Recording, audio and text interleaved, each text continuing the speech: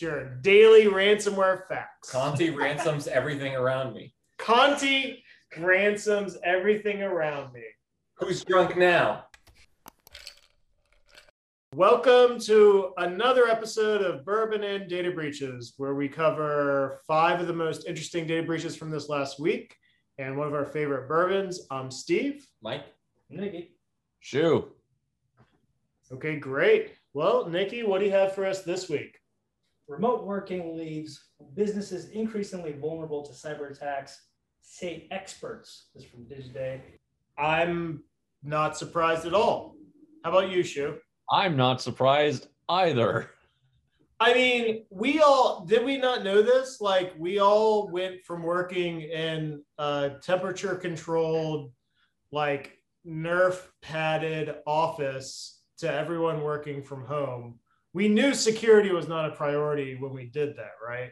I think the article brought up an interesting point where it talked about routers not just being out of date and the manufacturers aren't going to upgrade that firmware. That was honestly even under my radar. And we've already had a story earlier this year about routers being sold with backdoors in them to China. So yeah. Well, even more than the backdoors. I mean, every single Cisco router, you can literally just look up the make and model number and it'll tell you exactly. I think they're all set to admin and password, but just in case yours isn't, Cisco keeps an index online that you can check for exactly how to get into your router. So, but beyond that, it really strikes me that it's about delayed gratification. Like, I think employees can say, I cannot click on that until I get home. But I think especially under COVID, with everybody working from home, there's been so much tension and pressure that people are likely to have a little bit more risk-taking behavior online. And we can see what that's doing for breaches and for security awareness. And we've also seen incidents where an employee's kid does something crazy and dumb too, is compromised 100% work assets. Yeah, I mean, I think router level attacks are even more sophisticated than what we're really dealing with. I think router would take a level of technical skill. Like, we're all the way at the top. Like, I guarantee some breaches have happened from emails that say like, hey, click here. And they're like, okay, I'm going to click there. If you are at home, you're probably not practicing the best security habits. You've probably not had a year of people reminding you to be secure. And so we're seeing the consequences of that. I think we've already forgotten about that lawyer whose daughter messed with his Zoom settings and turned him into a cat. You guys remember that? That's the level that we're at. Is just, you leave your laptop lying around. It's probably not another coworker or an attacker who's going to mess with it. It's likely your kids. I'm not convinced that wasn't a cat. To be fair, like one of the main points that were brought up came from Verizon 2020 DBIR. It was like data breach investigation reports, DBIR. When people work from home, the problem is they don't have physical access to a security team. Meaning, when they get confused by something, they can't just go up to one of their, fellow coworkers and say, "Hey, you work for the security team. Like, I got this email. It's kind of weird. Is this weird? Am I in danger? Like, what is happening here? Like, what are the levels that are missing here?" And that they're glossing in that, okay, sure, you take on more danger and risk when you work from home, but is it because you don't have this security professional right next to you that you can say, "Hey, this looks bad. Can you look at it?" I think a lot of it is mindset. I think a lot of people browse for work as though they were browsing for home because they're at home. I'm just imagining Steve Buscemi saying, hey fellow security team. Hey, fellow security team, do you think this email is weird? How do you do? How do you do, fellow security people? Yes, this article is security is bad when you're at home and no one is surprised. And if SolarWinds alone was not a surprising data breach, we're going to see a whole lot of businesses that got broken into while people work from home. All right, moving on to topic number 2. the full story of the stunning RSA hack can finally be told. The RSA hack, Andy Greenberg from Wired just covered it, put a lot of detail into it. Hi, Andy. What is your... Please respond to my emails. What are your personal takes on it in terms of how it applies? Shu and I know Andy Greenberg because Shu and I worked at a company that Andy covered a few of our data breaches back in the day. This was back when Andy was at Forbes. So Andy, that was sort of his beginning entry into data breaches. He now has he's a well-accomplished author. He has a book, Sandworm or Sandstorm. It has to do with sand, about hackers. And Andy no longer returns my calls or text messages or emails. So Andy, hi, if you're listening, would love to catch up. We'll drop him. You were calling me back. Please call me back, Andy. We like your article, and I forgot what it was about. RSA hack. RSA. I read the whole thing. About RSA, and it was fascinating. And I want to get Shu's opinion on this. But one, I never trusted RSA tokens. Never trusted it. Yes, there was an over reliance on those things from the from corporate security teams. I thought. I remember early 2010s. What are those called? Those little blobs. The teens, the aughts, whatever. Oh, the aughts. Yeah. The aughts. I remember early aughts that someone showed me an RSA token. And they're like, I can't be hacked because I got a token. Yeah. And I'm like, you're dumb. That's dumb. I don't know how any of this works, but I expect it to be broken. And I am glad to be validated.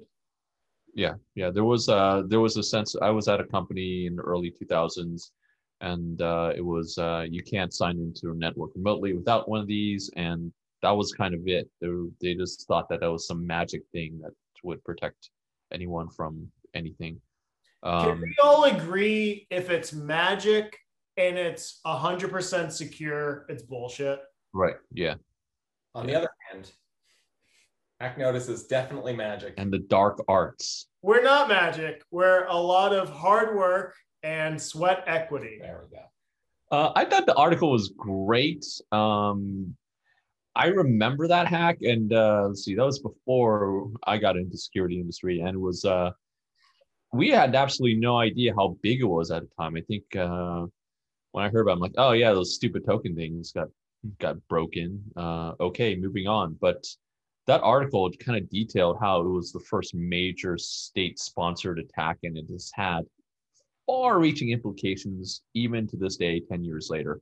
I think it does, towards the end, it kind of draws a parallel to what has happened to SolarWinds, and very much along the same line. I think SolarWinds, like this hack, we will be seeing the ramifications about a decade from now. I think whenever security is centralized, it's not security. And RSA was closed source. Mm-hmm. Yep. It was centralized, and it ultimately failed us. We take a look at Signal. I worry about Signal being centralized, but I don't worry about them because they are open source and it can be reviewed. So the ideal for any security you're relying on is decentralized and open source. Yep. RSA, still a huge security company. We rely on them in many ways still. I think tokens are great, but they are a piece of a solution. Absolutely. And if you're relying on two-factor or multi-factor to solve security, you're in for a really bad time. I think it's time for a bourbon break. Bourbon break. So today we are doing Old Forester 100. And Old Forester 100 is obviously 100 proof. It is? My bad. That is why it is called 100. Old Forester, we've covered them before. We've covered their Prohibition series. Prohibition series is a part of the same line as the Old Forester 100. So according to Old Forester, they use the same mash bill for all of their various Old Foresters that are in the same series.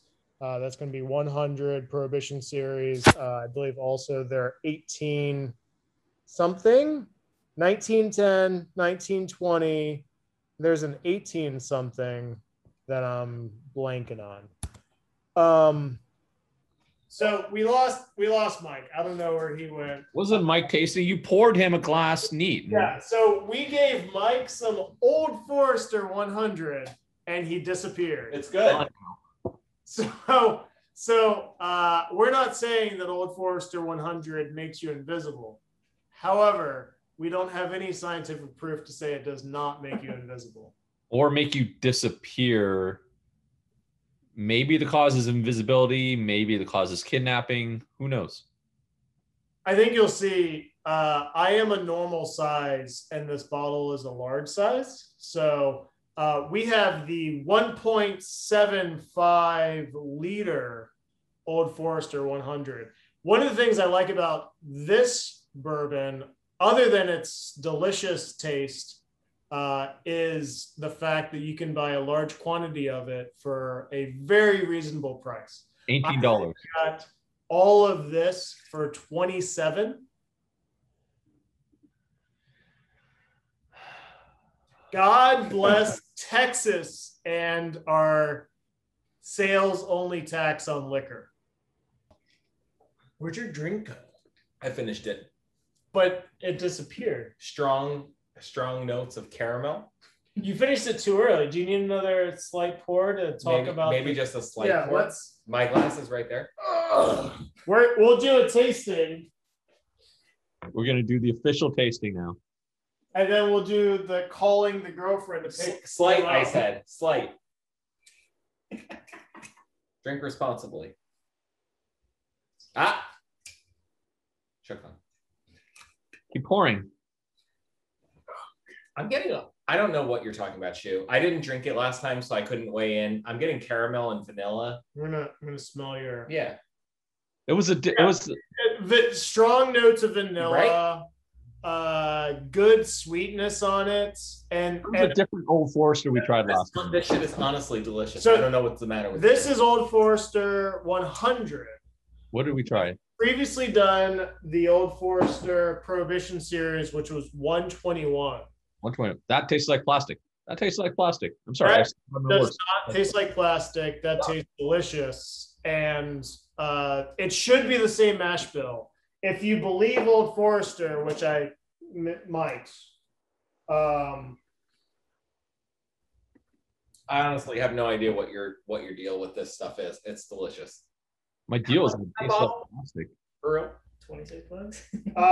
This bottle is $27 from Total Wine. We have not been paid by Old Forester. That's like Total the best Wine. $27 bottle you can get.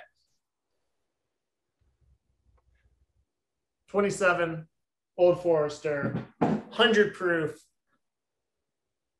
There I you have go. not been paid by Old Forester. You two, I suspect, have actually. I would welcome it. Oh my goodness. Bourbon and Data Breaches sponsored by Old Forester. Oh, yes. Oh no, Shu.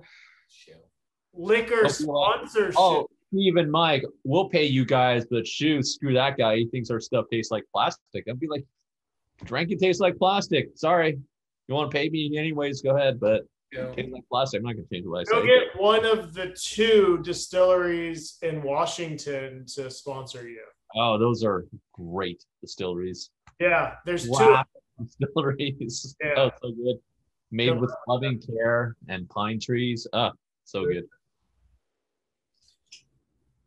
And that's been the Bourbon Break. Bourbon break. Topic number 3 we'll be covering today. Comes from Bleeping Computer. It is headlined Ireland's health services hit with $20 million ransomware demand. I mean, so Conti this last week announced like a dozen ransoms, and every single one was devastating. So sadly, the healthcare of Ireland, I wouldn't even say it was the most devastating this last week. That they went full ham. They went off, and they just announced everything. That they are breaking into every company they can, and they're making a kill. Yeah, this whole thing about like they're not gonna. The whole, I've been skeptical about this whole promise of like not to touch certain sectors with things so interconnected these days. You don't touch one sector, but you touch another. That's like a Conti never made that promise, though. Yeah. Conti has always been about the money. Yeah. So that's BS. Cream, which is cash runs everything around me. And that's Conti. It's your daily ransomware facts. Conti ransoms everything around me. Conti ransoms everything around me. Who's drunk now? Okay. Conti. We're going to move on to topic number 4. Companies may be punished for paying ransoms to sanctioned hackers. Ridiculous. Pay a ransom to get your company back and run it. You get fined. Is this a good idea, a bad idea? Then the government should start offering protections to businesses and saying, if you don't take us up on those protections, then you're in trouble.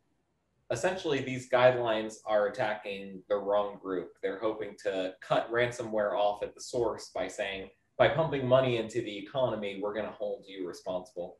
And we all know that that's bullshit. If the if these are state-sponsored groups, they're not even necessarily state-sponsored, but if we go with our privateering thing that we've been talking about, which is kind of a wink, wink, nod, nudge, nudge, as long as you're going to attack somebody who's not Russian or attack somebody who's not Chinese, the US government should be sponsoring or helping businesses. They can. One of the great things about this land is how many widespread mid-sized businesses we have and how many large major enterprises we have. There's no way for the government to help. They shouldn't be interfering. So I think we can agree on a few things that disagrees with this report. The first is that we all don't like ransomware, but they're not terrorists. Can we all agree that hackers are not terrorists? Yes, you can call them many things. I mean, some maybe some cyber criminals. Yeah. They are. I would say an attack on critical infrastructure might border on terrorism. Well, beyond that, I'm not. The official definition of terrorism says that they have to have, or they don't have, but they usually have some sort of political motive. This is all money. Yeah, but this is ransomware is all about money. That you don't like the mob, but the mob is not terrorists. You don't like the Yakuza. The Yakuza is not terrorists. You don't like ransomware, but ransomware is not terrorists because the groups behind it are financially motivated. They are cyber crime, and you can liken them to maybe an annoying, like, Mexican cartel that traffics drugs. They are a detriment on society, but they're doing it for financial reasons, and they have no political aspirations. Yeah, talking about this is actually this is interesting because the article, I read a different article, said that the guidelines were from the government, from the U.S. Treasury, was that you were going to get fined if you were paying a state-sponsored attacker. Now, the state-sponsored attacker, like we've been saying, these are privateers that are doing this. Are they state-sponsored? You can say, maybe. I mean, they probably are, but you can't legally tie them back. That's the whole point of being a privateer. Like the RSA hack that we just discussed, the state-sponsored attackers are going for something much bigger than just ransomware. Well, and I'll make the devil's argument that even if they were all sponsored by the government of Russia, that is not a terrorist. That is a disagreement between sovereign states. Right. Yep. Yeah, I agree with that. So I think we can all agree that no one is sponsoring terrorism by paying a ransom. No one wants to pay a ransom. We've covered this before. We covered this with Colonial Pipeline. Ransom is the worst option to a bad situation, but sometimes it's your best option. There has been, until AXA changed their policy, the ability to get ransomware insurance, just like you and I could get ransom insurance. If you visit Mexico and someone kidnaps you and they hold you for ransom, if you have ransom insurance, the insurance will negotiate and they will pay out to secure your release. I don't see any difference between that and ransomware other than it's digital and politicians are afraid of it. Yeah. I would like with Colonial Pipeline, they paid that ransom like almost immediately. Yeah. And I would love to see the US Treasury go to them and say, no, don't pay that. Keep the oil to the whole Eastern Seaboard shut down. You are not allowed to pay. And the problem is not only will the federal government take it out on you, but they won't do a goddamn thing about it. If you can't pay the ransom and you can't hack back, like what do? You just die, right? So the current policy, your cheeks tighter is what happens. Yeah, the current policy is you just fucking die, and that's not realistic. So no one's gonna do that, and so it's gonna end up being everyone's illegal, and then the SEC will go after who they want to go after. Yeah, and the problem with that, obviously, is that the FBI is going to find people as opposed to putting people in jail. It just kind of sounds like there's a lot of ransomware revenue going around and somebody wants a cut. You know what I mean? But it's really time for the government to either step in or step out. If they step out, then let's allow people with the cyber skills necessary, to be privateers as well. And if they're going to step in, then let's offer the protections and some of the services that they have to a broad spectrum of businesses. But we're talking about everybody, you have the enterprise businesses that you know in mind, but that should be down to kind of individual counselors that are operating in each state. They handle a lot of PII, they handle a lot of payment information, and they're legitimate small businesses. For the last topic, nearly 200,000 medical records of U.S. military veterans leaked. I just have to say it. Veterans always get the short end of the stick, whether it's digital protections, online protections. The VA needs to be empowered to protect veterans online as well. Yeah. And they deserve our highest level of care. That's utter bullshit. Yeah. The whole article was kind of strange. It was the authors said that they found this index database, but among the data, there was some ransomware note. So at some point, this contractor leaked the data, but also was held for ransomware. So I don't know. It was kind of strange. I think the best line from that was, according to their monitoring, the data hasn't been accessed via our internal IP and yours. That's bullshit. Like. Yeah, I gotta agree with you, Shu.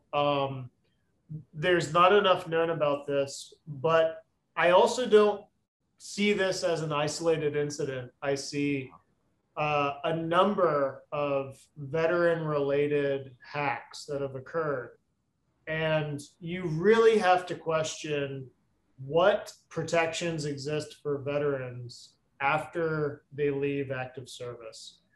Even during active service, the service members are targeted. You have to realize that service members are targeted after they leave, right?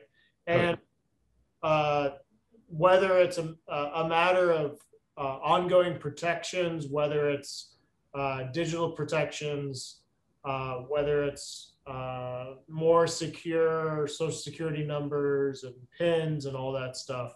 Something needs to be done because active service members and veterans will always be a target for nation states. Yep. Yes, definitely. I don't have any different thoughts. I think that if you think about a population to whom we owe a debt of responsibility, it doesn't get any better than our veterans. It's unbelievable that that people volunteer that information about themselves. They put themselves forward in that particular way, and that we can't protect them. It's just it's a national shame. I mean, the problem is that the federal agencies are playing catch up against the attackers. And we are facing the results of that with the OCR hack, right? We're facing the results of that with SolarWinds impacting a lot of federal agencies. And so we have to consider that the military is a federal agency, and it's playing catch up. And so the recent executive order has a minimum security standard for contractors, right? But what does that do internally? I think a big step forward would be a minimum security standard for all federal agencies that is based on industry best practices. Like, industry has evolved significantly. And I feel like there's a lot of improvement to be done. I feel like if you get free identity protection for 2 years for being part of the Equifax breach, that if you were in active duty in Iraq or Afghanistan, that you should get free identity protection for 20 years. I feel like these are the most targeted, the most vulnerable individuals, and they should be the most protected. It should be no question. I mean, at this point, enough federal agencies have been broken into that identity theft should be for life. And not just for them, but for their family, right? Because enough information has been stolen, enough targeting towards these individuals, that you need that level of digital protection. Digital protection should eventually be, given where we're going, it should eventually be a civil right rather than an option. This has been an episode of Bourbon and Data Breaches. If you liked what you saw today, please like, comment, and subscribe. If you hated everything you saw today, please argue with the first people in the comment section, and also like, comment, and subscribe. Until next time.